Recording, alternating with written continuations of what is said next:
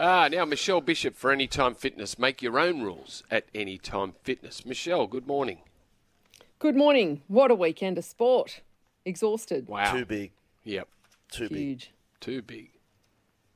Nah, never. What do you Guys, got I'm for going us? to take you all the way back to Thursday night for my first report, and this whole Latrell Mitchell situation with the abuse. It's an ongoing police investigation, so there's not a lot of details. But what we are hearing is that the 15-year-old at the centre of the abuse claims his exchange wasn't racially motivated. As I said, it's a police investigation, but we understand is there's no audio of what was actually said. The television cameras didn't pick that up. They did pick bits of the incident up visually, but what is conflicting is what is actually was said. There's a couple of different versions. Now, this comes as the Australian Human Rights Commission has urged the NRL to sign up to a code to stamp out racism at sporting fixtures. And it's funny, guys, other major sporting codes such as AFL, Cricket Australia, Tennis Australia and Golf Australia, they've already done that. And only one NRL club, and that's the Sharks, have signed up to this. So Race Discrimination Commissioner Chin Tan says he's deeply concerned by these allegations of racial abuse in sport.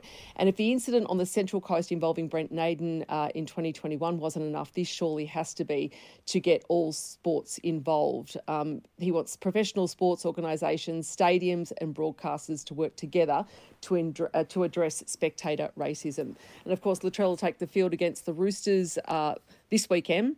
And officials are expecting a lot of, they say, high energy between the two arch rivals, being the Roosters club and South Sydney, but also supporters, but they'd like it all to be played and supported in the right spirit, which we all do.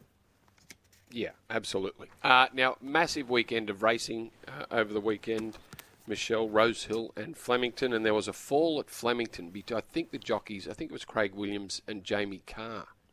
Yeah, guys, this is the second Saturday in a row that we've seen some nasty falls because Ethan Brown's still recovering in Royal Melbourne from last week. But yet the two big names, you're right, Brandy, Melbourne Cup winning jockey Craig Williams and, of course, top female jockey Jamie Carr. They were involved in this fall at Flemington. Carr was actually knocked unconscious and remains in Melbourne Hospital. She was speared into the turf after her mount Flyball clipped the heels of the eventual winner. This was halfway through the Group 2 size produce. Paramedics were straight on the scene. Williams was on board Dubinenko, who tripped, fell over the top of Flyball. So it was a very ugly situation. Williams has now been discharged, fortunately, but he does have to return to hospital for an operation on Tuesday on his collarbone, but he had 2 fractured ribs and a damaged finger. He has sent a shout out on social media to thank everybody for their support. As I said, Carr remains in Melbourne Hospital under sedation. So initial scans have cleared her of any serious brain injury, which is great news. And just for the horses, minor laceration and abrasions. So some good news there with the horses. But an unfortunate situation, all part of racing. It's a dangerous sport. Good of you to be so thorough with the report too, Michelle. But yeah, you're right. The dangers of the racing. Every time these jockeys hop on the back of a horse, but barrier trial, track gallops in the morning. There is a certain risk level. Michelle, we'll look forward to your report next hour for Anytime Fitness. See you soon, guys. You're welcomed at Anytime Fitness, no matter who you are or what your goals are. The Daggy Dragon has come up on the text. Here's a positive. They say, when you win, rub it in. We sure do. A shout out to all my customers today. Look out. Look out. The Daggy Dragon's going to be in good form today.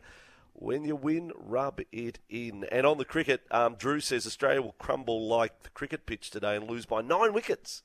They won't lose by 9 wickets. He's saying we'll get just in front, and then India will come out, lose one, and beat us. Get the runs. So that's his prediction. Yeah. Okay. 88 behind to start the day. Well, that will be. Well, you know what? If that happens, that will be a great day of cricket. Watching cricket won't be great for Australia, but. No. Certainly would be interesting.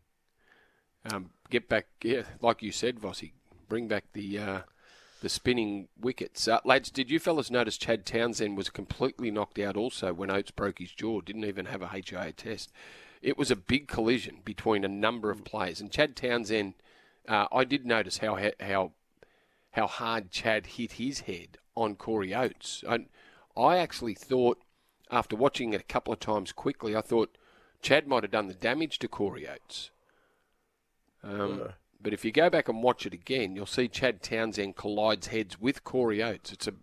And Scott Drinkwater, I don't think there was any intent there. It was self-preservation for Scott Drinkwater. He had Corey Oates running at him on the try line. He straightened up, ran straight at him. So Drinkwater just turned sideways for impact. Yeah, that's your natural reaction, is to do that. Yes, but now facing a stint on the sideline, I guess they're being consistent there. That's what happens. Yeah. Yeah. Actions have consequences. This is a serious review day here on Breakfast with Vossi and Brandy. It's 7 to 7 New South Wales, 7 to 6 in Queensland. Vossi and Brandy here. Hope you enjoyed this podcast. Don't forget, you can listen live to the show every weekday morning from 6 till 9. Tune in through 11:70 a.m. in Sydney or anywhere in the world through the SEN app.